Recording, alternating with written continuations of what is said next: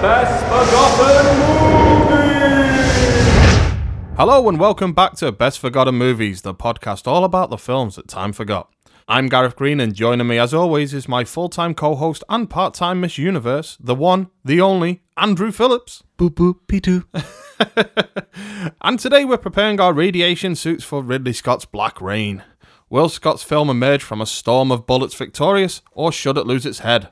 All that and more to come, but first, cue the trailer. A New York City cop on the trail of a killer.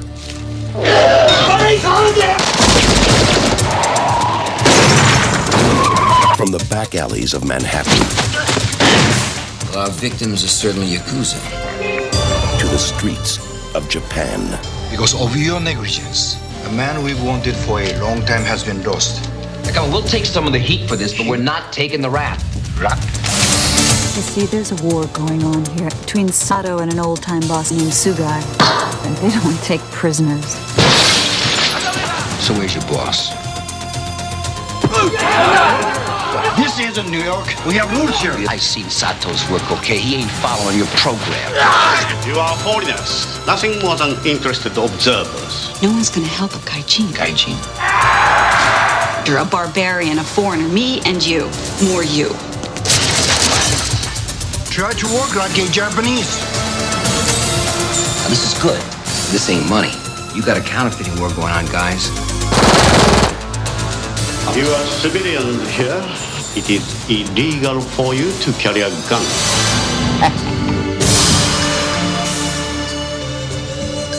Something tells me we should cut our losses and let the locals handle it around here. I can't go back without him, Charlie. Come on!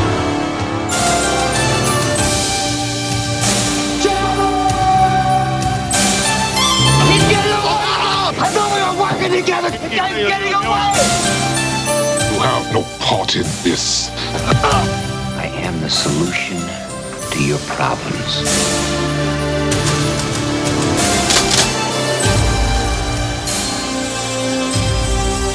Well, it's not over yet. Here I am, Nick. We can get him, boss. You and me.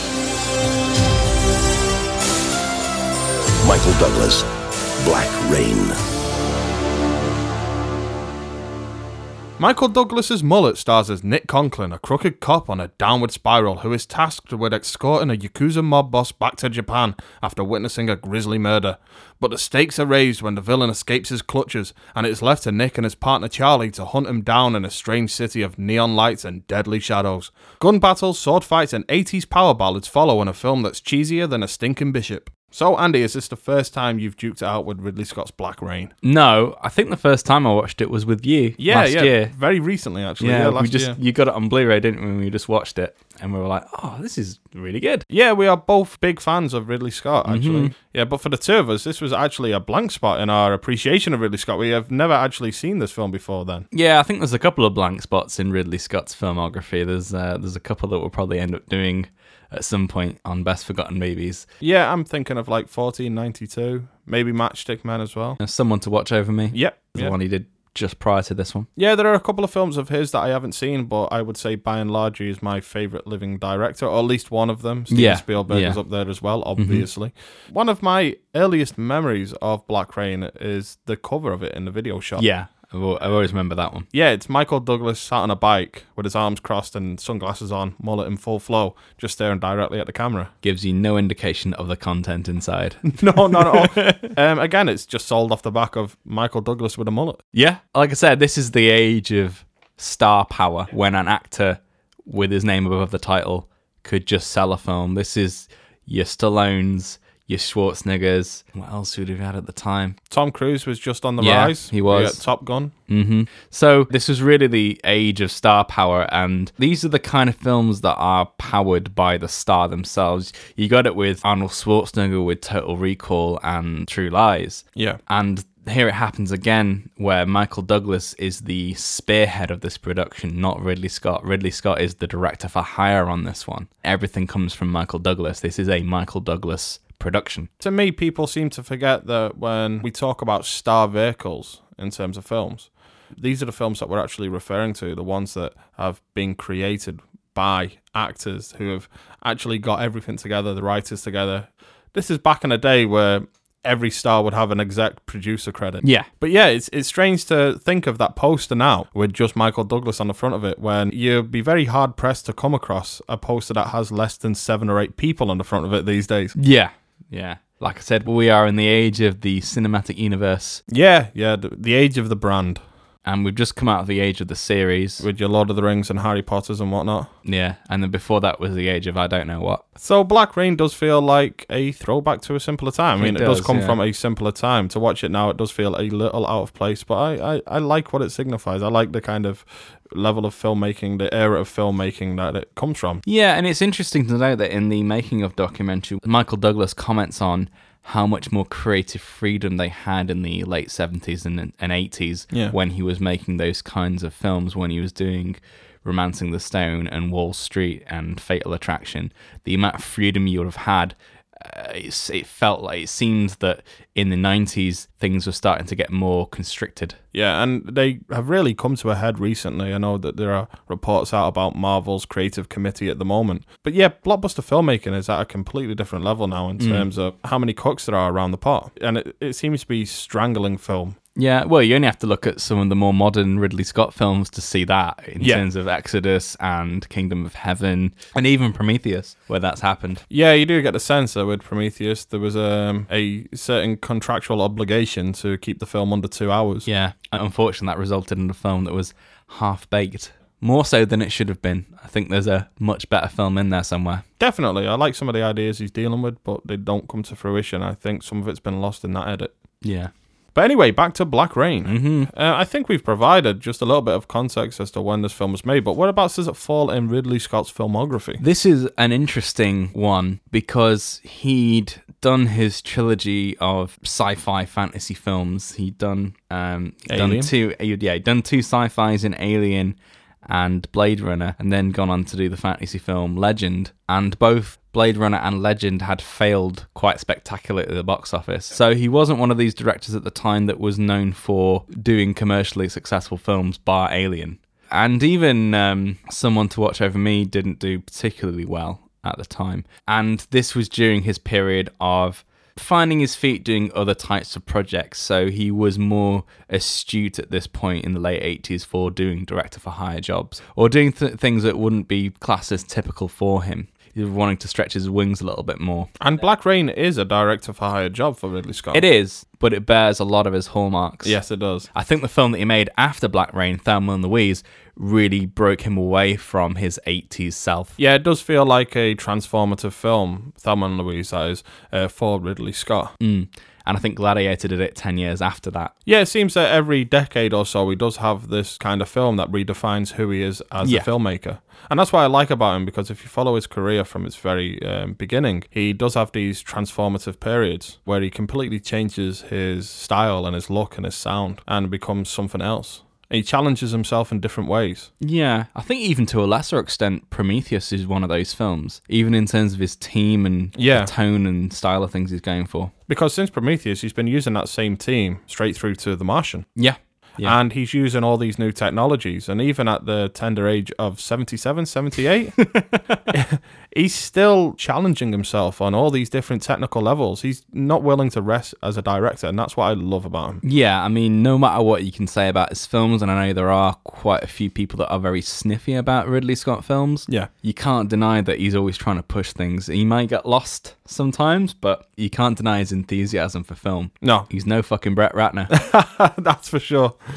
Yeah, so Black Rain comes from an era of the Ridley Scott filmography where critics regarded him as a bit of a dud, really. And although films like Blade Runner have gone on to be redefined as being a masterpiece, and rightfully so, even that wasn't well received by critics of the era. Even Alien had its people that was calling it just utter trash.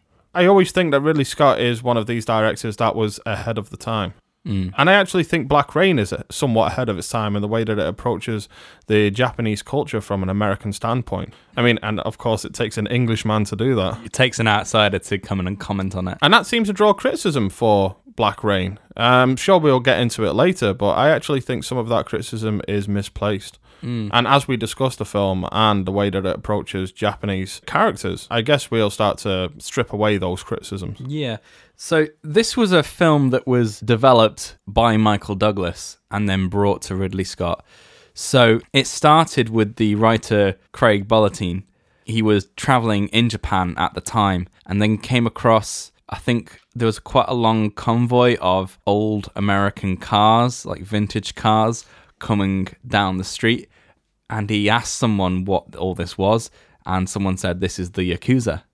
And he sort of was very intrigued by all this. So he did some research and then ended up deciding that he wanted to do a film about an American cop going over to Japan and getting involved with the Yakuza. And that is the spark that set everything else in motion. And this was developed in-house with Michael Douglas and producers that he'd worked with before on Fatal Attraction. And it was this team that approached Ridley Scott to produce this film. Originally, they had Paul Verhoeven on board, which would have been an interesting one. Yeah, it would have been definitely slightly different in terms of the ultra-violence. Yeah, he got his chance later. They worked with him later on Basic Instinct. So that's how that came to be. But yeah, I think Ridley Scott was probably a more appropriate fit for this one, I think. Yeah, I do as well. I think it could have been a little bit overkill in Paul Verhoeven's hands, although I still would have loved to have seen that version of the film. Yeah. I think it would have been funnier. Yeah. Yeah, it definitely would have had more of a satiric edge. But this was during the time when Michael Douglas was at his peak. He'd won the Oscar for Wall Street 2 years previously, and he was really wanting to stretch himself as an actor in different roles. And he was really attracted to the idea of this Nick Conklin character being very morally in a grey area. Yeah, he's morally ambiguous. Yeah. He was wanting to explore other things that dealt with corruption in society. So this was definitely something that interested him. And because the producers had a good relationship with Paramount, who financed the film, this film had a very quick production period. It was fast-tracked on top of Michael Douglas and the production team. Well, they've got to get one of those star vehicles out there, haven't they? Oh, yeah. That's the thing. It needs to keep rolling. Mm-hmm. It needs to keep that star vehicle moving, or else it will slow down and stop. Yeah. And I guess that's why a lot of these films back in the 80s were fast-tracked with the stars in mind. They just never stopped working. No, they didn't, no. So I guess we've got to ask, is Black Rain really deserving of being labelled a slump film for Ridley Scott? And I don't think either of us really believe that, but I guess we've got to get into the film to really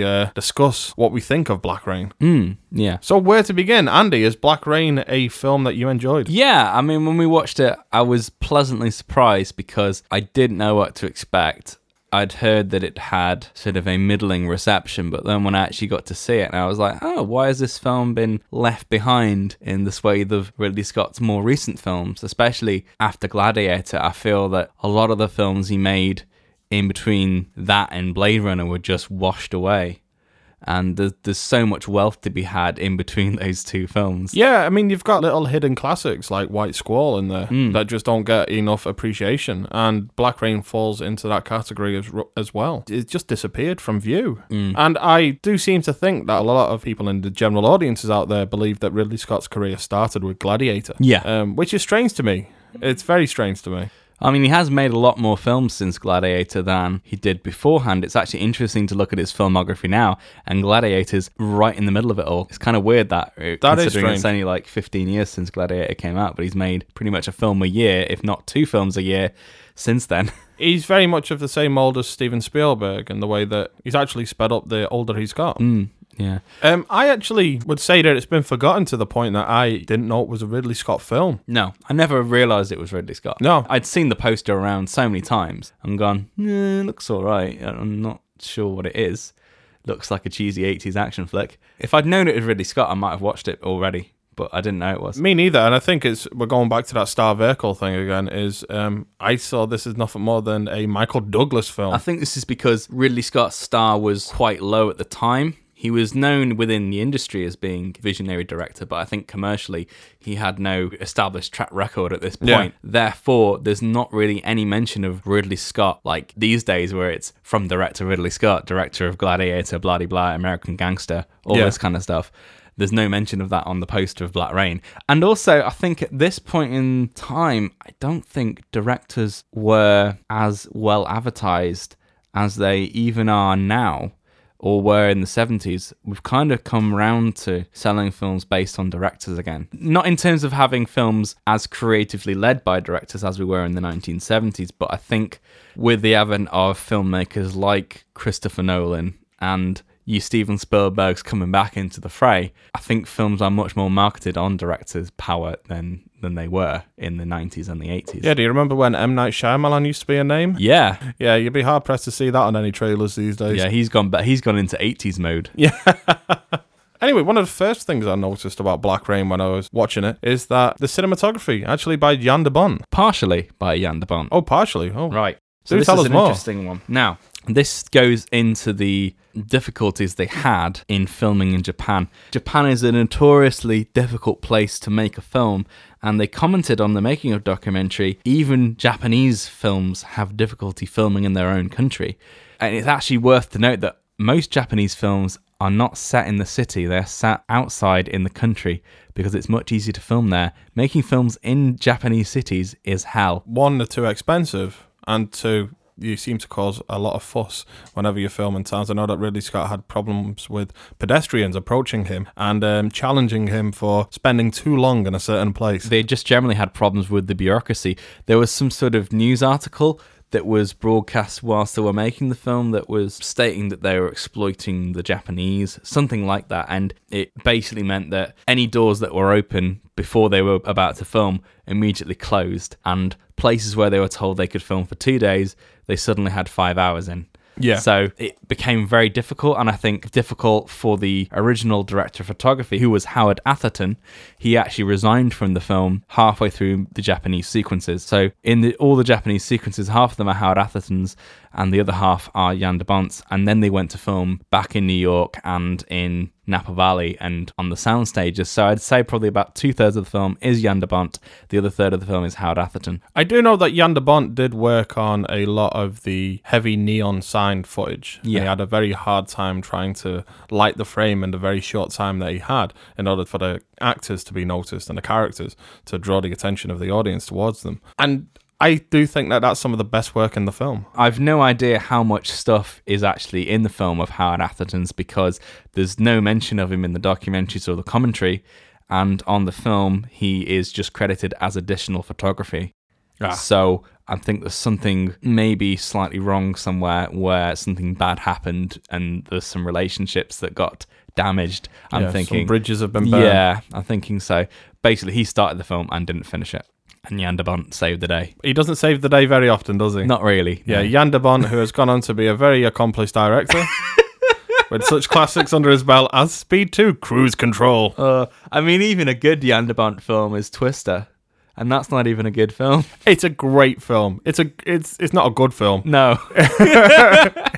It's a great film. Yeah, I don't know. I kind of put Jan de Bont in the same category as Rennie Harlins. He's another one of those directors that I think those has European action directors. Yeah, exactly. And he has a lot of passion for the job as well. Yeah. But I do know that Speed 2 Cruise Control was actually based on a nightmare that he had, which just tells you everything about the film. I think he's a better director of photography than his director of actors and film. For a while, he was the go-to action DOP. If you wanted your action film to look great, you'd go to Jan de Bont. You do get some of these technical guys going into other areas sometimes, and not quite working. I mean, another example is Stuart Baird. Yeah. And even Alexander Witt as Alexander well. Witt recently made, he made Resident Evil Apocalypse. That classic film. Which is very strange because it's a film that doesn't actually look good. Even the action in the film is awful. And he's actually a quite accomplished action director. Yeah. So why does it look so bad? I don't know. Yeah. Tangent. But yeah, because of the issues that they actually had filming in Japan, it forced them to make some very creative decisions when it came to locations. As the film actually went on, it climaxes with a house on a hill and a rice field, and it looks convincingly like Japanese countryside. Yeah, it's actually a redressed vineyard from Napa Valley, very near San Francisco. And it was shot in wintertime. So it's got all the frostiness and all the leaves have gone off the trees. And they used a lot of smoke machines to get that high altitude atmosphere going on. Yep. And it was so convincing that a lot of the Japanese actors on set were arguing about which region of Japan this was. So they did a really good job. I have never been to Japan. I've only seen it through the lens of a camera, but that convinced me. Yeah. I had no idea until I watched a making of documentary Yeah. that it wasn't legitimately Japan. That's movie magic, Gaz. Movie magic at work. I mean, there's even things like you get clever things where in the Charlie death sequence, they start off in a Japanese mall, which all with all the cathedral stuff going on. And then when they cut down the escalator, they're immediately in an overpass in LA that's just got Japanese signs on it. So that's a classic example of switching locations and switching continents. Yeah, they actually only had 45 minutes to shoot the footage in a Japanese mall. Originally, yes, they did, they yeah. thought they were going to have hours. And in fact, they actually have 45 minutes, so he did it within a couple of takes, really. Yeah, a lot of the Japanese stuff sounded like very much on-the-fly filmmaking. Yeah. Which is weird for Ridley Scott. And actually, this is a good chance for us to talk about Andy Garcia Yes. in Black Rain, because he is one of the supporting characters in the film. He plays Charlie, who is Nick's partner. Yes. He's the young rogue hothead type of character. And this is one of my favourite elements in the film that they do that I think they tried to do more recently in Godzilla and failed spectacularly. But this is the idea Spoilers for Godzilla coming up, by the way, But this guys. is the idea of taking a fairly well-known actor, or at least building up that character to be almost unequal to the leading man. Yeah. And then halfway through the film, killing him off. Yeah, for the first half of the film, you think that it's actually about the pair of them as characters. The relationship is actually between Nick and his Japanese counterpart, who is played by Kenta Kokora. Yeah, I like how the film plays around with some of these stock elements. Because it is a buddy cop comedy. Sorry, it's not a comedy. Did you say buddy cop comedy then? It's a buddy cop comedy.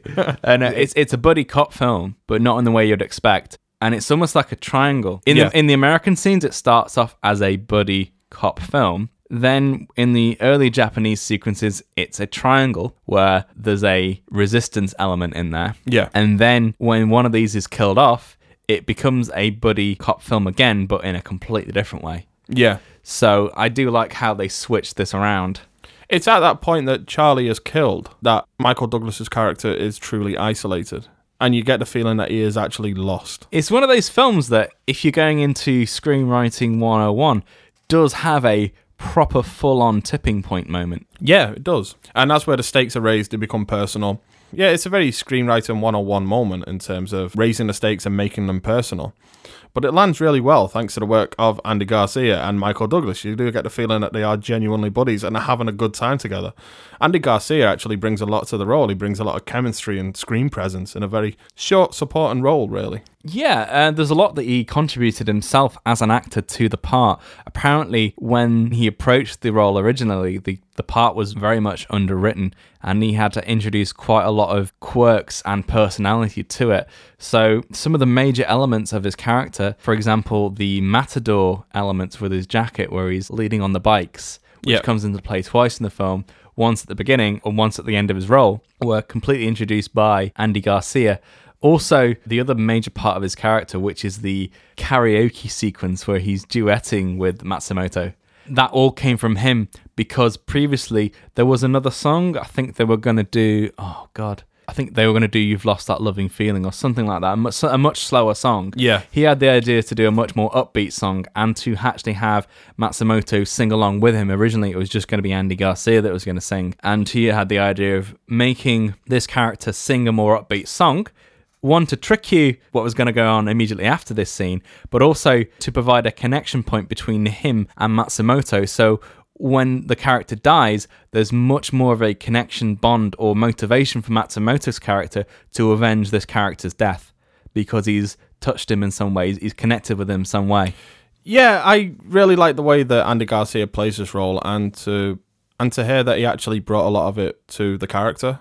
It just leaves me to ask the question, why didn't Andy Garcia become the star that he really deserved to? Because he's never quite broke into the A-listers, and yet he's got the screen presence and the personality and the charisma to really make it, and he never quite did. Yeah, I think Godfather Part 3 stalled him somewhat. Which is strange because he's actually one of the best things about The Godfather Part 3. He brings a lot of that same anger and that kind of red-hot rage that there is to James Caan's character in the original Godfather. He has that edge to him. Yeah. And he plays it really well. And yet, even so, it still wasn't really recognised at the time. He's become a bit like Ray Liotta in that sense that when we were talking about Revolver, he's never quite got there. Yeah. He's had a couple of defining roles early in his career, but then slipped away and has never quite built that momentum back up again. Yeah, it's the same way that there were a couple of meh 90s films that he did make, like Jennifer 8 and Desperate Measures, which are okay in their own right, but really not deserving of his talent or time. And they weren't exactly smash hits either. No, should have fired his agent. Yeah, exactly. But I'm always glad to see him in a supporting role these days. Anytime he's on screen, I'm always glad to see him in a film, in a big film. Yeah. I'm glad to see him working because he deserves it. Yeah. So this film actually does kill off one of its main characters halfway through, and it's a quite shocking scene as well. He's actually decapitated by the lead villain, who is Sato, who's actually played by Yusaku Matsuda. Wonderful actor. Great actor in this film, and it's the only film that I've ever seen him in. And unfortunately, this was his last film. Yeah. So what happened was he'd auditioned for the role, got the part immediately. He was the only person they even considered.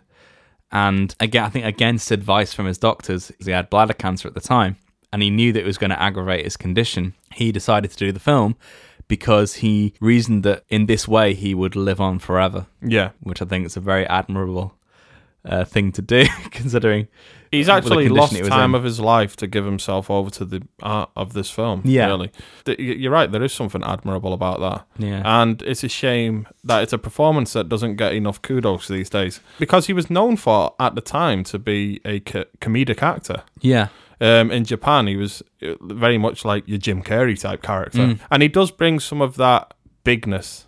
Yes. So bigness, is that the word? He's a very larger than life character, and he plays it very big. Yeah. And it all lands. He's one of the most memorable parts of the film. Absolutely. I think if this film didn't have him in it, it would suffer. To be fair, I think all four main elements of the film, which is Michael Douglas, Andy Garcia, Ken Takakura, and Yusaku Matsuda, they all contribute equally to the quality of the film. One of the things I will say is the script by itself could be read as being quite camp, yes, and quite straightforward, but all these players elevate it. And Ridley Scott as well, obviously, his visuals are just excellent, but they elevate it to a different status. Yeah, I think this was originally intended to be a Michael Douglas star vehicle thriller, but I think all the other elements at play and the kind of people they got involved made it much more than that. It's got much more scope than just being a Michael Douglas vehicle. Yeah, there's more ambition behind it. Yes. And it's kind of telling that the writers haven't gone on to do much more beyond this particular film, because I do think the work is on the back of those key players. The key work, the work that matters. This could have easily have become a Steven Seagal type starring film with just stock action characters. Not that the blueprint is bad at all, because this is the other thing that Ridley Scott makes very clear, and at some points in his career he's kind of been wrong about it. I mean, Prometheus is another one to bring up, but he has the firm belief that once you get the document right, i.e. the screenplay, the cinematic blueprint, and once you get the casting right, and he's very involved in the casting of films, the rest of the film's kind of a doddle. It's kind of much more enjoyable after that point. Once you've got those two elements right, you've got a much easier ride, and you can concentrate on all the other parts of the film that need dealing with. And yet he's made films in which he's never had the blueprint right before he started filming. Yeah. You look at Gladiator, which is a film that was rewritten while they were actually filming it. And not just because of the unfortunate death of Oliver Reed, but this was a film that was being written day to day. Yeah. And Prometheus is another one. That was a film that was being rewrote day to day. Seemingly by a 7-year-old. Yeah. If you ever looked at Damon Lindelof's writing, it's like, how the fuck did he become a screenwriter? Because if he delivered a spec script like that, no one would fucking hire him. It actually gave me a headache to read a script. I do think he actually does some okay writing. I think a lot of the flaws fall on his back in terms of where the film falls apart. He's not good at doing endings. No, he can't seem to land a film. It's just really unfortunate. Tomorrowland is another film that suffers exactly Probably comes from that. doing television, because television never ends. Yeah, it's just you keep this vague ending in mind and just keep on working towards nothingness. Yeah. But yeah, if you ever look at a Damon Lindelof script, it's just capital letters all over the place. It gives you a headache to look at. Yeah. Those are the principles that Ridley Scott holds very high. Yeah. And again, sometimes it works, sometimes it doesn't, but I think he always strives to make it that way. Yes, and when I talk about the script being rather straightforward, I mean it in the same sense that the script to Alien was rather straightforward. It was a B-movie on paper. Yeah. Yet Ridley Scott surrounded himself with actors and crew that elevated the film beyond its B-movie trappings, and it became this A-picture. And I think Black Rain is very much of that same ilk. On paper, it could be perceived as just another straightforward police noir film. Yeah, with a slight fish out of water element. Yeah, exactly. And I think that's something that he does time and time again as a filmmaker. Most of the time, let's say. Yeah. And I think this is a good place for us to actually address what the film is actually about in terms of the culture clash. Yeah. Because this was something that was raised as a real criticism at the time by American audiences, or American critics, sorry, that the film was somewhat xenophobic. And actually, to me, it seems that the film itself is about xenophobia. Yeah, it is specifically about xenophobia. And I think that's what the American critics really didn't understand about the film. Yeah, we will get into what it is exactly that the American critics said later on when we do talk about the stats and facts, but we do need to discuss it somewhat here because it is exactly what the film is about. Yeah, but it's probably best if I just go over a brief overview of the story. Yep, so go the for it. film starts in New York, and we're introduced to Nick Conklin, who's our anti-hero, I suppose. And he is a cop that's really fallen from grace. Yeah, he's on a downward spiral. Yeah, he's got a couple of cliche trappings. He's got like an ex-wife and kids to look after and things like that. It's never really drawn upon that side of it. Those are the things that I think on the page could have been gutted out of the script. Yeah. And it wouldn't have made much difference. Yeah. But he's involved in some sort of corruption scandal involving stolen criminal money. And at this point, it's kind of hazy as to whether he actually has been involved or not. It does turn out later that he has. Yeah. And this is kind of a turning point for his character. He has a new partner who's a young blood, more purist kind of character, complete opposite to him. Yeah, and he's played by trying Andy to Garcia. show him the ropes and introduce him to the realities of the job. Yeah, and they are literally polar opposites down to their hair, what they dress like, their viewpoints on life. They are really split down the middle. Let's just say Michael Douglas's hair game is on point in this film. This is actually something that they mentioned in the making of documentary. They wanted to have something that looked like, they wanted to make him look like a hipster of the time. They wanted to make it look like you're never quite sure to trust this guy. Is he cool and stylish or is he a bit dodgy? That's the reason they made the mullet. And also it was something that they wanted to make sure he had a distinctive hairstyle from the last two films that he'd done that had been Wall Street and Fatal Attraction, but also have a hairstyle that was easy to maintain. Yeah. So that's why they went with the kind of curly mullet thing. It does date the film, but it actually works for the character. It does work for the character, It does suit him. It does really suit the character. To be fair, it's on mullet scale, it's actually probably one of the more tasteful mullets I've seen in a film. It's definitely no Pat Sharp. It's definitely a cut above Tom Hanks and Da Vinci Code. Yeah. Which is just one of the strangest A-lister mullets I've ever seen. Yeah. And that's not even in the 80s. No. But yeah, he's involved in all this. And they're in a restaurant in the meatpacking district. And they witness this strange incident involving seemingly Japanese businessmen having a meeting with some Italian mob bosses. And then all of a sudden, everything takes a turn for the worst when the character of Sato and some of his goons enters the scene, immediately steals a box from this guy and cuts his throat, and there's a bit of a shootout that takes place. So this really just lands on their plate, really. It's something that they've not been involved in prior. It's just something that happens and they get caught up in it all. Yeah. What follows is they pursue this character of Sato through the meatpacking district, actually detain him, and what happens after this point is they are tasked with escorting this criminal back to his home country of Japan, as this character's been extradited. And this is the springboard that sets him off into this brave new world. Yeah, and the film's really about him trying to recover this villain once he escapes his clutches. And he does escape his clutches in one of the most comedic ways, actually. Yeah. Michael Douglas simply hands him over to the wrong cops. Sato's goons just pose as cops. Yeah. Take him off his hands and run away. Yeah. Like, literally run away into a car, drive off. It's a, like, clown car-esque moment. It's one of those first elements that brings the culture clash part into play, the whole language barrier, not understanding how things work. Yeah, and straight away, straight from the off. Yeah. He gets things wrong. You get a sense that he's completely out of his depth from the moment the plane lands. And it's almost like the character gets some sort of comeuppance, because up to this point he's kind of seen as being a cocky guy who's is involved in these illegal bike races in New York. He's got quite a vicious streak about him as well. He seems he's a seemingly quite racist character, especially when he's on the plane. And he's kind of not entirely likable, so it's kind of good at this point that he does get some sort of comeuppance. Yeah, and I think that that's what some film critics aren't giving the film, in that it's presenting the character as being flawed and something of a racist. It's not celebrating that. No, doesn't at all. It's, the film is genuinely about him overcoming these obstacles, this culture clash, and realizing that there is something worth keeping about this other culture that he's come into contact with. And actually, there is a culture clash both ways. There's xenophobia on both sides, which I like about this film. It's one of the things that the film does really well, and that Michael Douglas portrays very well, is that this character on paper would be an awful character, but in the way that they present him, they don't gloss over these flaws.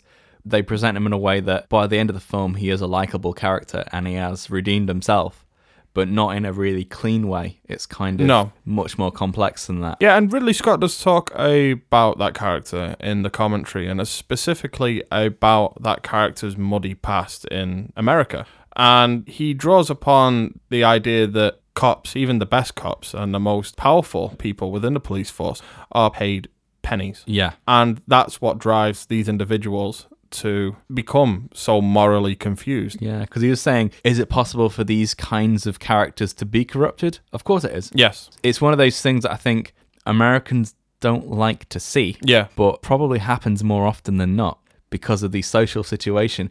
And again, it takes an outsider to look at the situation and comment on it. Yeah, and this film is essentially about him rising up out of that. And obviously, by the end of the film, he's faced with the opportunity to carry on this downward spiral. He chooses to walk the other way and to live a more kind of morally fulfilling life. And that's through what he's learned from his time in Japan. And I like that. It's a very kind of simple character arc, but it's performed and executed very well. And the Matsumoto character, played by Ken Takakura, he provides the moral viewpoint, really, of the film. He's his moral compass in some way. And he is a character, he is the Japanese stiff stereotype, which we see in Japanese films. It's not just a stereotype that Western audiences are perceived. It's a stereotype that's embraced and very much a part of homegrown Japanese films of the time. He actually does embrace a few of the American qualities as well. Yeah, in fact, Ken Takakura commented on the fact that, bearing in mind up to this point he had made over 200 films, this is the first film that he had actually smiled in. Because this guy, Ken Takakura, is a massive Japanese film star. He has been in almost 400 films as of present. He was essentially the Harrison Ford of Japan. And I think it goes to show just this film was a big success in Japan, more so than it was in America. Yeah. And I think that's because Ridley Scott does his research. He's a well-read individual, and he's embraced this culture, and he showed it in ways that, Japanese films were embracing these kind of themes that he was playing with in their own films at the time. And Ridley Scott's just jumping into that pool, and he captures Japan in a really gorgeous light. There are the shadows and the Yakuza elements. There is a danger to the world that he is portraying, but that's what the film is interested with. It's interested with the shadows. Well, that's the thing, though, and that's the thing they comment on in the making of, is that they are dealing with a specific element in Japanese life. And this is the thing I always get puzzled by. When films deal with the bad elements in a foreign culture, it always comes across as being racist, when really they're just dealing with that part of the culture. And not all films have to deal with the positive element in an opposing culture. No. And I think it's just as long as you do it justice and provide these elements in an interesting way. And I think Ridley Scott does that. I don't think there is any cynicism to the way in which he is portraying these characters. Yeah, and it's interesting as well, just to sidetrack, but even his more recent comments on the making of Exodus, as regards the actual casting of that particular film. Now, this is a film that's kind of a whitewash. Yeah, very much so. In commenting on why it is so, he was almost lambasting the Hollywood system at this point by saying, I wouldn't even been able to make this film if it had starred any actors who had actually come from that particular region because it just wouldn't sell. And Yeah. although the film is a bit of a whitewash and is slightly flawed because of it, it's not really a comment on Ridley Scott and how he casts his films. That's why I wanted to mention that I don't think Ridley Scott is a racist, because that has come out recently in regards to Exodus, and especially his comments about him not being able to make this film if he hadn't cast the actors that he did. I think people misinterpreted what he was saying and labelled him as being an enabler of this culture.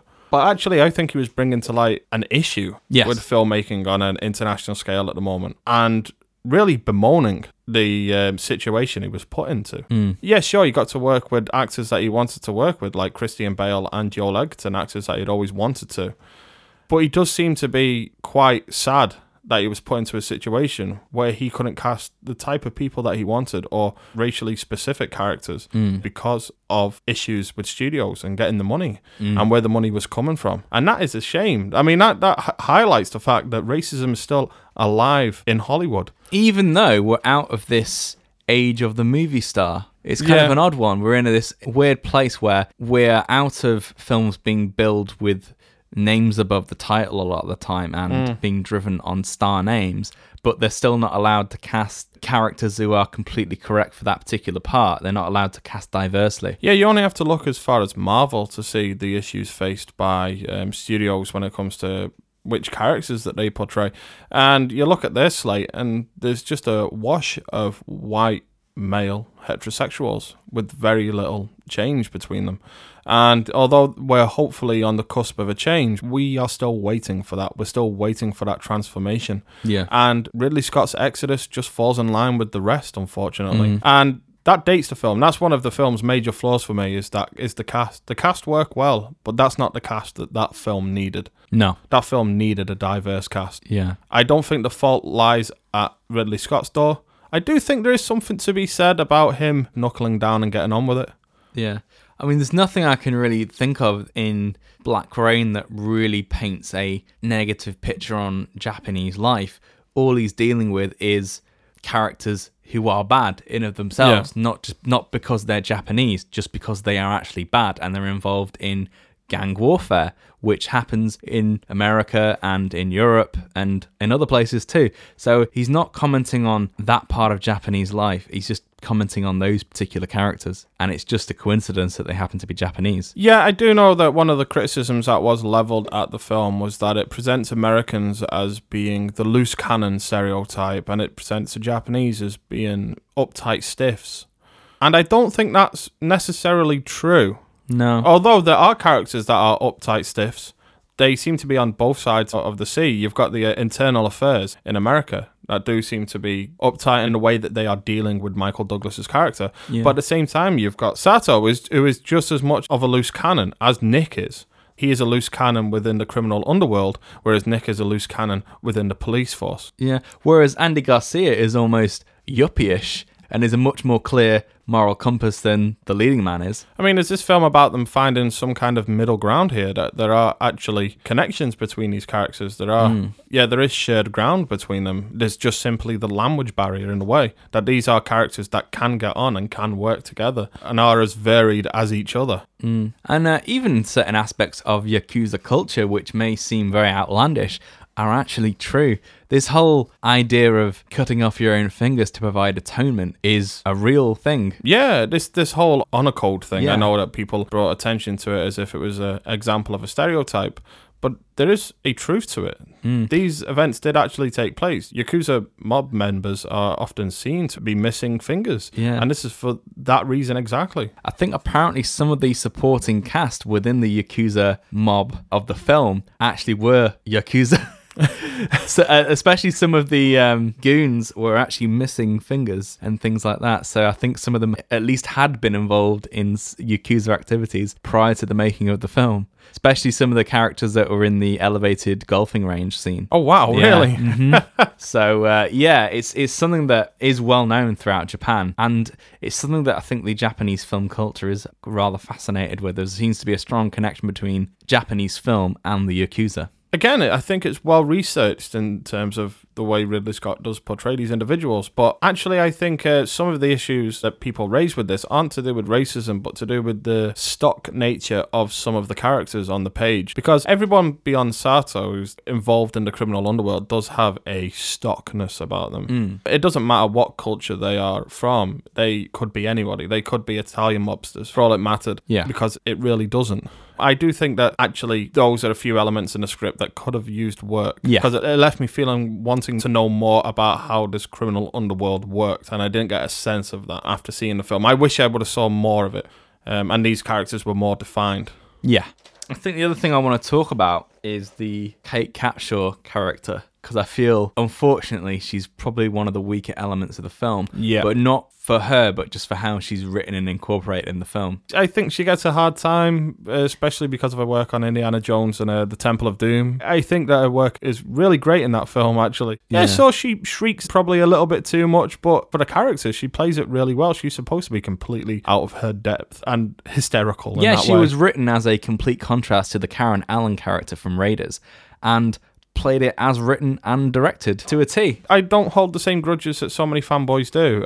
I do actually think that she is a really solid actress. But in Black Rain, yeah, she just falls to the sidelines. Her character, I think, on the page is just there to give our leads a sense that they're not gay. Yeah, well, she does provide some exposition, and she's a bit of connective tissue. She does provide some connections for the characters. But it's tenuous at best. But she's not a distinct character in her own right. I think Ridley Scott tries to create some interest around her, but because I think there's not enough on the page, she just does come across a bit as an afterthought. Like I say, I just think she's there to give our characters a case of the not gays. Yeah. Genuinely, though. Yeah. Yeah. I think that's why they added the ex-wife part of it at the beginning. I think this is all part of that as well. Yeah, because it's never drawn upon again. It's a very 80s way of getting female characters into a film. Yeah. Yeah. Well, it's probably a very 2010s way of doing it, that we don't seem to have moved on that much with a lot of big Hollywood writing. Unfortunately so. It seems to be Judy Greer at the moment that is taking up that role as being the ex-wife. I don't know why, but we can't seem to get away from talking about fucking Jurassic World. Well, she's in Ant-Man as well, so there's another one. But any time we manage to pick a flaw with a film, Jurassic World's got it. I think the reason is because Jurassic World, for some weird reason, it's done so well, but it's plunged cinema back into the 1980s. Yeah, it feels like a bit of a relic. Yeah. It's a fossil. One thing that I do want to say that I actually like about Kate Capshaw's character is that she's never dealt with as being a damsel in distress. It never quite goes there in the story. She's too assured of herself and she's too established in this world to really be wrong-footed. I like that about the character because for a good chunk of the film, I thought that's where it was heading towards and I didn't like it. Yeah. When I first watched this film, I thought that's definitely where it was going to end up. She was going to be captured. It was going to be about Michael Douglas's character rescuing her. And I like that it never goes there. It doesn't even treat it as a possible avenue. No. Because it's just so cliched. Yeah, she's a very strong, independent woman, and her situation is very interesting. I don't think it's played on enough as to why she's there and what she's actually doing. That's probably a whole of the film in itself. Exactly, yeah. She's just very underutilized by the story itself. That's the problem with her character. But her character in itself is a very positive one. Yeah, definitely. I'd agree with that. And it actually is a nice precursor to what Ridley Scott was going to do next with Thelma and Louise. Yeah. I like Kate Capshaw. Mrs. Spielberg to you. Yeah, Mrs. I do wish the film had more of her, and unfortunately it doesn't. Yeah. It's just not an interesting character. No. She's a diversion at best. Photographed well, though. Yeah, as is the entirety of the film. Ridley Scott does mention, and one thing that I was taken by watching this film, and it's something we've all become a little bit more familiar with in terms of our view of Japan. But I was amazed by just the sheer amount of media on display, and that's how Ridley Scott refers to it, media. You've got all this neon signage just littering the frame at times, and it's really quite overwhelming that all this stuff is being sold to you all at once. He said he really tried to get as much of that into the frame as he could possibly, just to give you a sense of how overwhelming Japan is, and boy, is it overwhelming. Yeah, because he was talking about how extensive it was even at the time, but now how much it's grown since. And it's weird to come from the viewpoint of Blade Runner to this, Yeah. in terms of how well Ridley Scott captured that, even in an artificial way, with Blade Runner. And people thought that was an extreme at the time. The real thing was Is far much- more extreme. Much more in your face these days. Yeah. And it's a real shame in a way that Ridley Scott will probably never film again in Japan, because I'd love to see what he could do with it now. But it's probably never going to happen because I think he has literally stated that he'll never film in Japan again after the experience of making Black Rain. Well, maybe things have changed. Maybe things have changed enough. Maybe the bureaucracy won't get in the way of any future endeavours he has. Yeah, I'm thinking it's maybe one of those things where he's thought maybe life's too short to get myself wrangled in that again. But that does seem to be his filmmaking motto at the moment. Yeah. He only seems to take a couple of weeks off before jumping into the next film. Yeah, I have no problem with this. Yeah, me neither.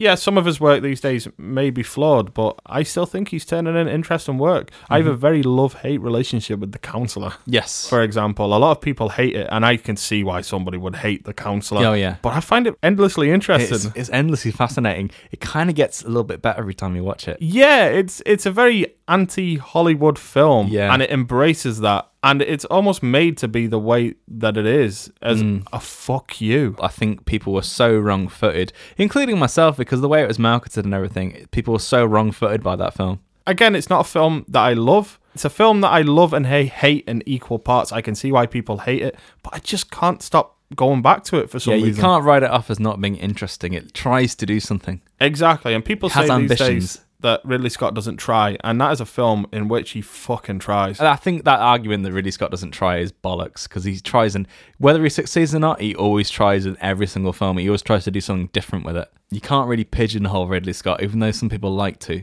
No, and I'm wondering, we've talked earlier about him going through transformations in his career, and obviously you've got Thelma and Louise as one, you've got Gladiator as another, and we talked about Prometheus as well. I do wonder if we've got any more left in him. He is, again, the tender age of 77. I don't like to speak of him getting towards the later years of his life, but he always seems to be so open and willing to learn and to change and to adapt. I'm wondering if we've still got any more of those big pinnacle films from him, and I think we may do. I think The Martian might be. Yeah. So we spoke earlier about how the film actually reaches its conclusion in a rice field in Japan, as all these Yakuza mob bosses are meeting to discuss what we found out to be counterfeit money plates. These are plates that are used to counterfeit very high quality fake currency, and they're about to distribute it, really. But Sato's got in the middle of that. Yeah, he's been messing everything up, really, because he's on a bit of a power trip. He's meeting with them to atone for his sins, which he does, but he has another trick up his sleeve, in that he basically just wipes out the bosses. Yeah, he's going to try and take their place. But then the Sugai character, who is the other big head boss, he's like the godfather kind of figure. Yes. He has a deal with Nick to get rid of Sato as well. So this is all coming into play. So you've got three parties here. You've got the Sugai party, you've got the Sato party, and then you've got Nick with Matsumoto coming in at a slightly later stage. Yeah, so Matsumoto actually becomes, as we spoke earlier, the buddy of the film. He becomes the person that Nick relates to most after the death of his partner. And the film very much becomes about their relationship and about the understanding between each other.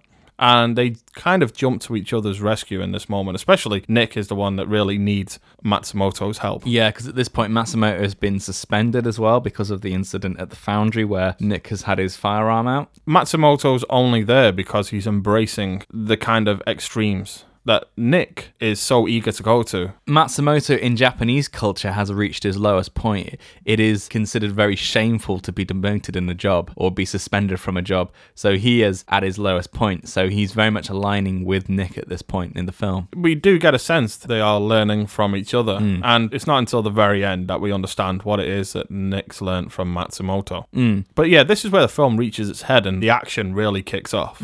So we get to the point where everyone's rallying around. They have this meeting. Sato decides to cut his finger off. I'm kind of puzzled as to why he does, because he probably could have killed him before he actually cut his own finger off. But that's kind of much of a muchness. Maybe it is a code of honor thing, even down to him, to do that and then do something else bad. He'll cut his other finger off at a later date because of the other thing that he's done. That's kind of the thinking. He's kind of a real crazy character, but he still seems to abide by these codes and these honor traditions. Do you know who that character reminded me of? A lot, actually. Heath Ledger's version of the Joker. Yeah. There's that kind of recklessness to him and that embracing of chaos. Yeah, well, the other thing they were talking about, even in the making of the documentary, is how much the Matrix owes to that character's look. Yes. Because he has a very distinctive look in the film, down to his sunglasses and his clothes and his jackets. and it's all very Neo/Morpheus. I can see this film being a huge inspiration in terms of the look to the Wachowskis. Even the Asian culture elements that it brings into Yeah, play as well. definitely. Yeah, so he dispatches this Sugai character, and it all ends up being a big shootout between the two factions, and Nick and Matsumoto get caught up in the middle of it. Yeah, and soon we find Nick is on Sato's trail. There's a bike chase through the rice fields. Which is great. Yeah, it's very good. It looks very dangerous, in fact, as Apparently well. it was very difficult to film because of the rain. Oh, right, yeah. They literally had 10 days to film in that location. About 9 of them, they had heavy rain. Black rain. They had a lot of situations where the bikes would flip over, and it took like 6 or 7 people to move the lights because literally the stanchions and the wheels were sinking into the mud. Wow. I mean, you can tell on a couple of shots that there are stunt doubles there. You can only tell if you really look closely or pause it at the right moment. But actually, there's a good few shots where it's Michael Douglas on his bike there. They used them, and it was a very worrying moment for everybody to do that. I bet the insurance guy But it pays off. Yeah, I bet the insurance company were shaking in their britches. Yep. So obviously, as these films do, it turns into a fist fight by the end. Bikes crash together, and the fist fight begins. And it's a really well shot fist fight. I like how down and dirty it is. There's mud on the lens, and that normally gets on my nerves in a film. There's only a couple of films that have got away with that for me. The other one being Children of Men, that uses that technique really well. But yeah, you do get a sense that you are in the fight with them as well, in the way that Ridley Scott shoots it. It's not a glossy Hollywood fight. No, it isn't. It's very dirty. And it's here that our main character, Nick, is faced with a decision. He manages to best Sato in his fight, and he's faced with a decision of whether or not to kill this man who killed his partner, who has been the source of all his animosity throughout the entire film, and he's faced with the opportunity to kill him. And we get the sense that Nick of the past would have done it without thinking. There's a big wooden spike in the ground, and he's literally hovering him over it, and he's considering when to drop him on this very sharp-looking wooden spike. And then he makes that decision, and we cut to what the result is. They did actually shoot the scene both ways, because even they weren't sure. They chose the right way. They did choose the right way. They chose the right way. And they realised they chose the right way as well. Yeah, sure. I mean, when I first watched it, I remember thinking that there was...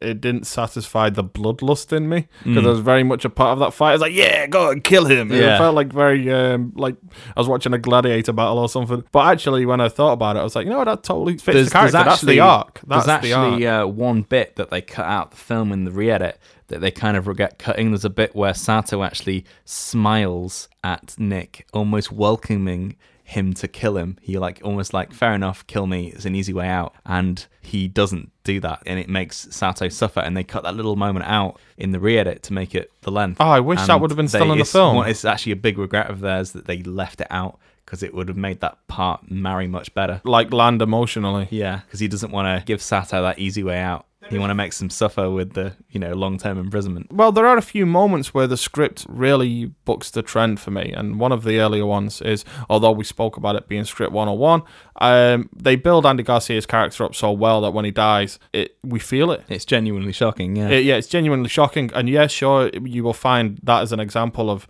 raising the personal stakes in like script 101 books, but it's executed really well.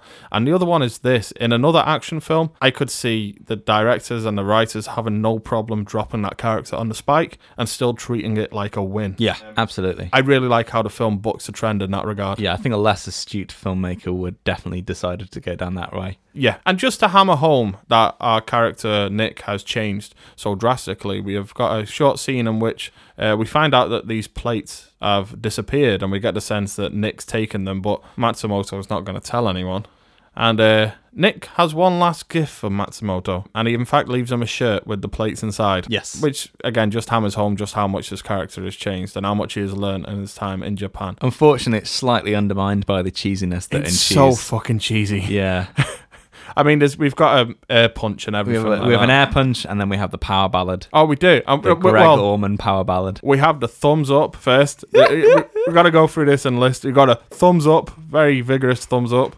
We got an air punch next, and then we've got the 80s power ballad. Yeah. I think Ridley Scott slightly recognises that he might have gone a bit too sentimental at that point, but it's only a very slight slip. Yeah, I mean, people like to say that Ridley Scott is a cold director, but at times like this, he can actually be, like you say, overly emotional, overly sentimental. I mean, there's many moments in this film that you can't say that he's a cold director. Like that whole karaoke sequence could be seen as being very out of character for him. I think he's a very measured and calm filmmaker. He's unfazed, but he's certainly not cold. I've never found him cold in the same same way that Stanley Kubrick is, for example. Yeah. Which I get the feeling that Stanley Kubrick is a massive influence on Ridley Scott. Yeah. And rightfully so. Stanley Kubrick is probably in my top 2 or 3 directors. Yeah. I can't say. It'll be the flip of a coin.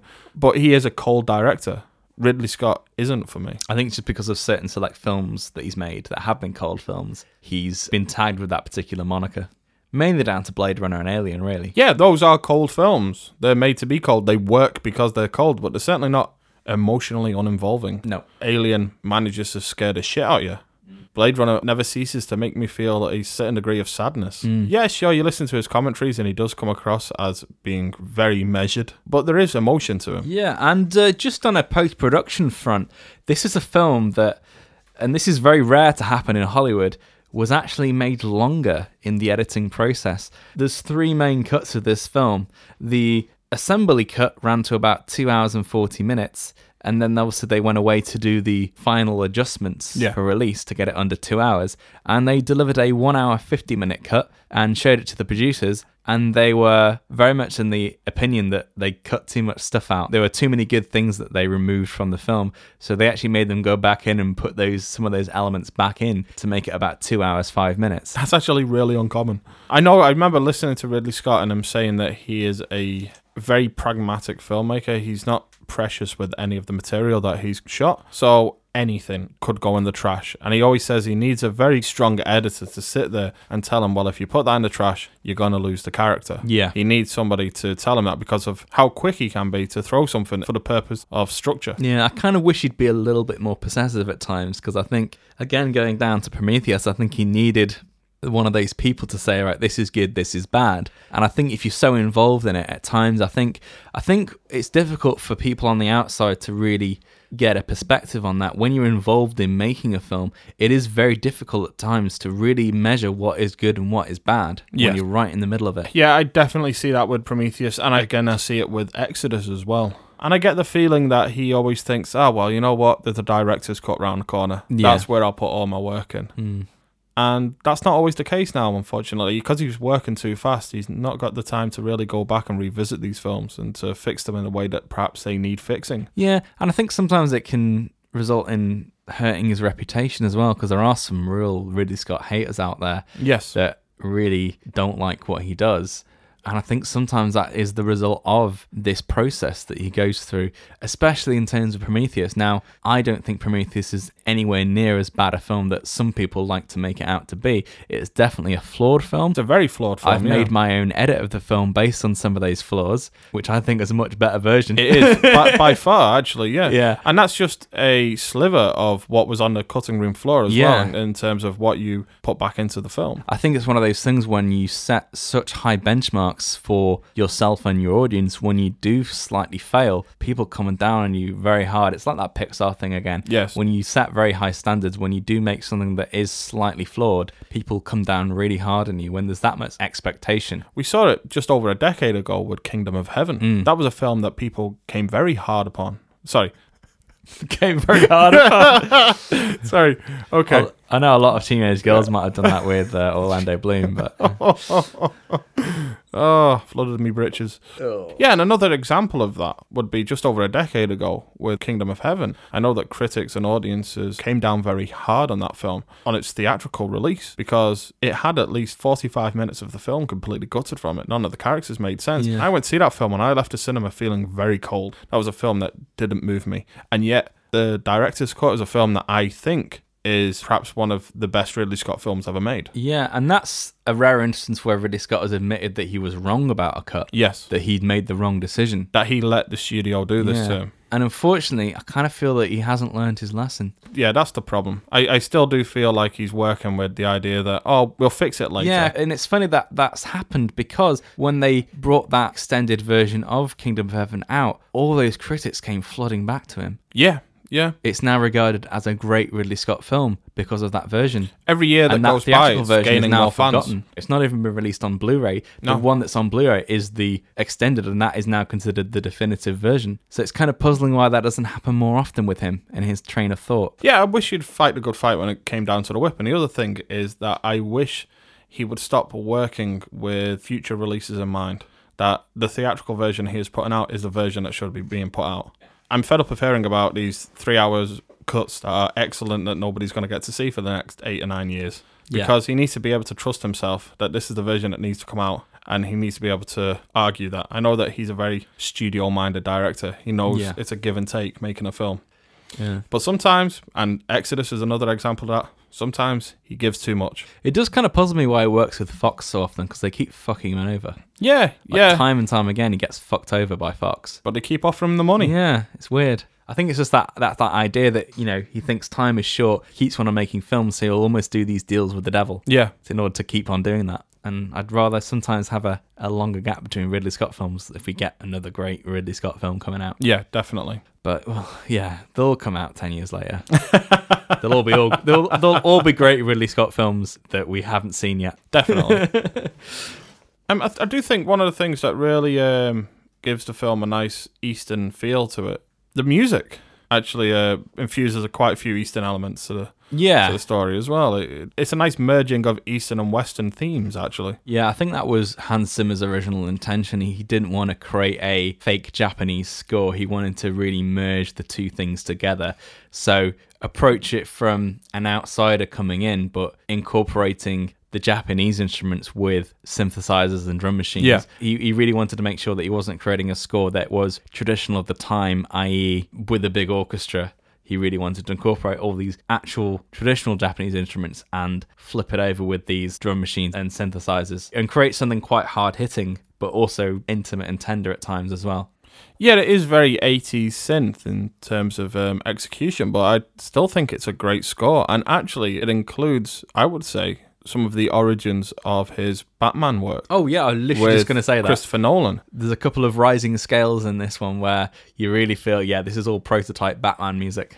Yeah, which makes sense because Christopher Nolan's version of Batman is very much an Eastern-influenced superhero. Yeah. He does have Eastern origins. It's quite interesting, actually. There's a couple of ideas in this score which he obviously starts. He doesn't return to for quite some time.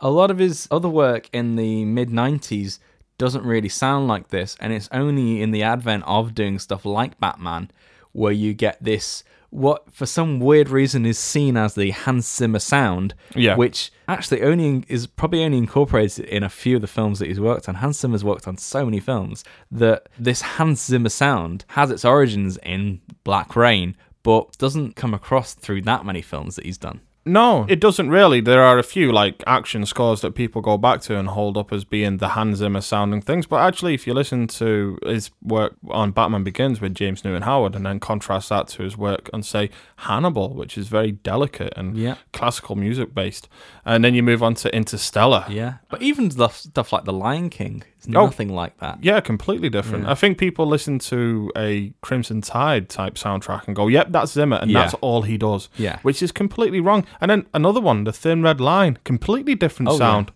I really like Hans Zimmer. I think he doesn't get his due from the snobbish side of soundtrack critics. Yeah, I think he's portrayed sometimes as being a bit trashy. Which is just so shit. Yeah. It's such a shit criticism. And the kinds of films he was doing at the beginning of his career were completely the opposite of that. I mean, the film that got him the job of Black Rain was Rain Man. Ridley Scott was watching Rain Man one day, and it's a film that I know he likes quite a lot. Yeah. And he really likes the music from Rain Man. It's a great decided score. To hire him based purely on that. Literally from just watching the film and going, oh yeah, who's this guy? Hans Zimmer? No, never heard of him. Better find out who represents him. I mean, just as an aside, I did actually see Hans Zimmer live last year, I think, at a concert in which he went through pretty much the entirety of his career, or at least the key pieces from his career, straight from when he started to where he was at now. He finished it just before Interstellar, which I was really gutted not to hear an actual sample of. But just to hear him go through that entire back catalogue live, you really do get a sense of the different sounds that he's been working with over the years and the way in which he's developed. And you do get to hear some of his themes develop from early on into what they are now. It was very fascinating.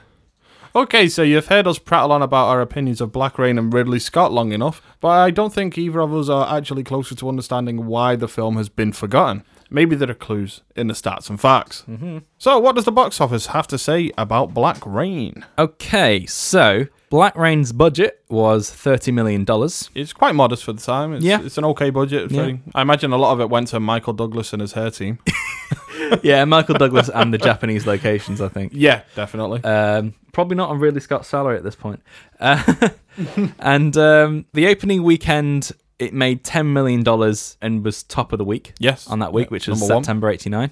It opened against Uncle Buck, which was third. Sea of Love, which was second. I've never heard that fucking film. I've never heard of Sea of Love before. And Eric the Viking. I think that's another forgotten film that we could do at some point. And its overall domestic gross was 46 million, and its worldwide gross was 134 million. So based on a 30 million budget, did pretty well. It wasn't a blockbuster by any means, but yeah, it's done well based on its budget. It's done very well relative to its budget. At the same time, I think something has to be said for the sheer amount of money it made internationally in comparison to what it made in America. It made the brunt of its profit across seas. I think this is one of those films that it's a film about Americans, but it's not for Americans, because it definitely has a more of an outsider's viewpoint. It's definitely more European, or even, like I say, it's even more European or Japanese in that sense. It's got those two viewpoints that are much more aligned with each other than, say, an American viewpoint. So I think that's why Americans didn't really embrace it that much. Yeah, and I don't think that the American film industry had embraced Japanese film culture in the same way it has now. No. At that time. But it didn't have very much competition when it came out, really, and it did pretty well in its own modest way. Yeah. I think when you look at the critics' reviews, this is the key to understanding why this film has been so pushed aside. Yeah. Actually, I do have a couple of quotes from the critics as well as the Rotten Tomatoes score. So let's start off with the Rotten Tomatoes score, actually. Overall, it has a 52% rating, which is really middling for this film. It's shamefully low. I have seen worse films with this rating, by far. I think this is a film that's more along between 70 to 80%. Yeah, definitely. Something like that. Its average score is 5.3, which again is far too low. It deserves a 7.5 at least. Yeah. I do think this film is slightly ahead of its time. Yeah. It was just predating that real Eastern boom in American culture, and I don't think they were just quite as ready to embrace it then. Yeah, because it's got a couple of flaws in it, but it is a solid film. Definitely. And I do actually have a couple of quotes here, the first of which is from Roger Ebert, as per usual, although he was not kind to this film. He gave it 2 out of 4, which is a middling score, and he says, "This is a designer movie, all luck and no heart, and the Douglas character is curiously unsympathetic. He plays it so cold and distant that the heartfelt scenes ring false, and the colours in the movie, steel greys, gloomy blues, and wet concrete, occasionally illuminated by neon signs, showers of sparks, and exploding automobiles, underline the general gloom." I really like Roger Ebert. That's why we keep going back to him.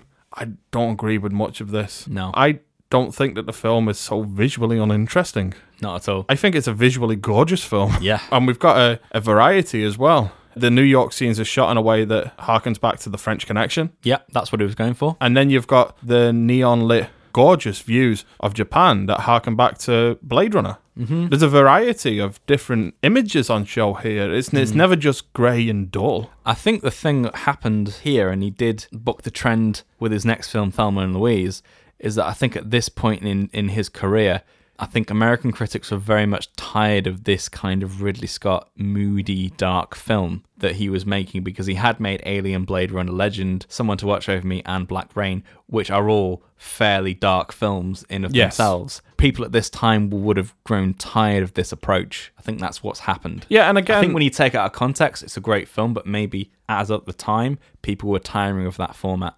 I think that's what we have to do. We have to just completely divorce it from when it was made and approach it as the film that it actually is. In the same way that many have Blade Runner. Although it's took many different versions of Blade Runner to really get appreciation, I think that's a film as well that again suffered because of the time that it was released as well. Yeah. People went to go see a Harrison Ford film expecting it to be Indiana Jones or Star Wars, and what they got was this film that muses on existentialism. And is emotionally devastating. Yeah. But I think above all, the main thing that I really disagree with is that the film is emotionally uninvolving. Because I really feel it when Andy Garcia gets killed. Yeah. I really do feel like the film is heightened and the stakes are really personal. Yes. And I feel like there is a wealth of emotion there. Okay, and the other rating that we have is from Empire, who gave it 3 out of 5, Ian Nathan this time. He says, without a convincing subtext, Black Rain is a pretty dull affair indeed. And one of the things that he does go into is the xenophobia, which we spoke about. He says that it doesn't really commit to its central theme about xenophobia and post-war relations between the US and Japan, or lack of them. Scott presents the Americans as being unpredictable loose cannons and the Japanese as regimented stiffs, all that are flawed in their own way. But as Ian Nathan muses, is Scott actually saying anything about these stereotypes, or is he just using them? And I disagree with what Ian Nathan's saying here, because I don't think the stereotypes are as solidly drawn as he makes them out to be. They're not as clean-cut as he's making out to be, especially on the Japanese side. Like, there are some stiff stock characters there, but when you've got characters like Sato and even Matsumoto when he comes out of his shell, there's none of that there. And I think we only have to look as far as to how well this film did in Japan. It actually won awards. Yes. I think this is critics being overly cautious as to the approach that this film is taking and not fully embracing it. Because at the time, tensions between Japan and America were still very much present. Yeah, I think if this film would have been released maybe 5 or 6 years later, I think it would get a different reception completely. Yeah, definitely. I think in a post-Battle Royale world, this film falls right in place. Definitely. Okay, so after all this, are we any closer to understanding why Black Rain is a forgotten film? I think we are. Yes. Again, I think it comes down to that culture clash and American critics not knowing what to make of it. Yeah, we're in a funny situation with this one. It's being branded as racist and not quite hitting the mark by all of the countries that aren't really as involved in it, and it's actually been lauded and loved by the country that it's actually talking about, which is weird. Yeah, it's very strange. Again, I just think it's outrage for outrage's sake. Yeah, it's like making a film about the Middle East that's branded as racist in America and the USA, but it being a #1 hit film in the Middle East. And winning awards for its portrayals of Middle Easterns. Yeah. Again, I'm really at a bit of a loss about this one, to be honest, when it comes to the xenophobia, because to me, the film is about xenophobia and how nothing can be resolved with racism in mind. All cultures must find common ground. They must find a way to communicate. Yeah. And that's the only way that we will be able to live together. We can't just be fearful of each other because we're different cultures. And I think that's exactly what the film is about. And it's weird that a film with such an honest message has been kind of received so cynically. So I do understand why it's been forgotten, but I just don't understand where that reception is rooted, really. No, not at all. Okay, and I guess that leaves me to ask the last question of the day, which is, does Black Rain deserve a second chance at life, or should it lose its head? Is it a film that's best forgotten, or one of the best forgotten films? I think it's one of the best forgotten films. You can't deny the quality of the film. Like I said, it's got a couple of flaws here and there, but the film is solid in every area, technically, acting-wise, story-wise, thematically. There's so much to enjoy about this film and so many things that you can delve into and take things from that it absolutely deserves a rewatch. And it's one of those things when we watched it for the first time, we were very pleasantly surprised about how good it actually was. Very much so. And how much it actually affected us. I have to agree with you on all of your points. I think that there are some issues with the script and with the way that some characters are dealt with in terms of them just being stock and there to serve a very basic purpose. So I would say that it doesn't deserve to lose its head, perhaps just a couple of fingers. Yep. But it definitely deserves to be labelled as one of the best of the forgotten. There's no doubt about it in my mind. Yeah. It's not a classic Ridley Scott film. No. But it is on his... It's on his B list, I suppose. I'd say it's a good 4 out of 5 film. Yeah, it's a second tier film. There are many tiers below. Yeah. Tears of rain. Yeah. But I very much enjoyed this film, and everybody should give it that second chance. Yeah, definitely. And that's all we have time for on today's episode of Best Forgotten Movies. Be sure to like, share, and subscribe. And you can also find us on Facebook and Twitter at B4 Movies. So please get in touch with your suggestions for possible episodes. You have no excuse. So, join us next week when Andy and I will be watching Steve Martin and Eddie Murphy struggle to make a half-decent film. Straight from the puppet fondler himself, we're watching Frank Oz's Bowfinger. So, it's bye from me, and Guten Tag from Andy. Guten Tag! Thanks for listening.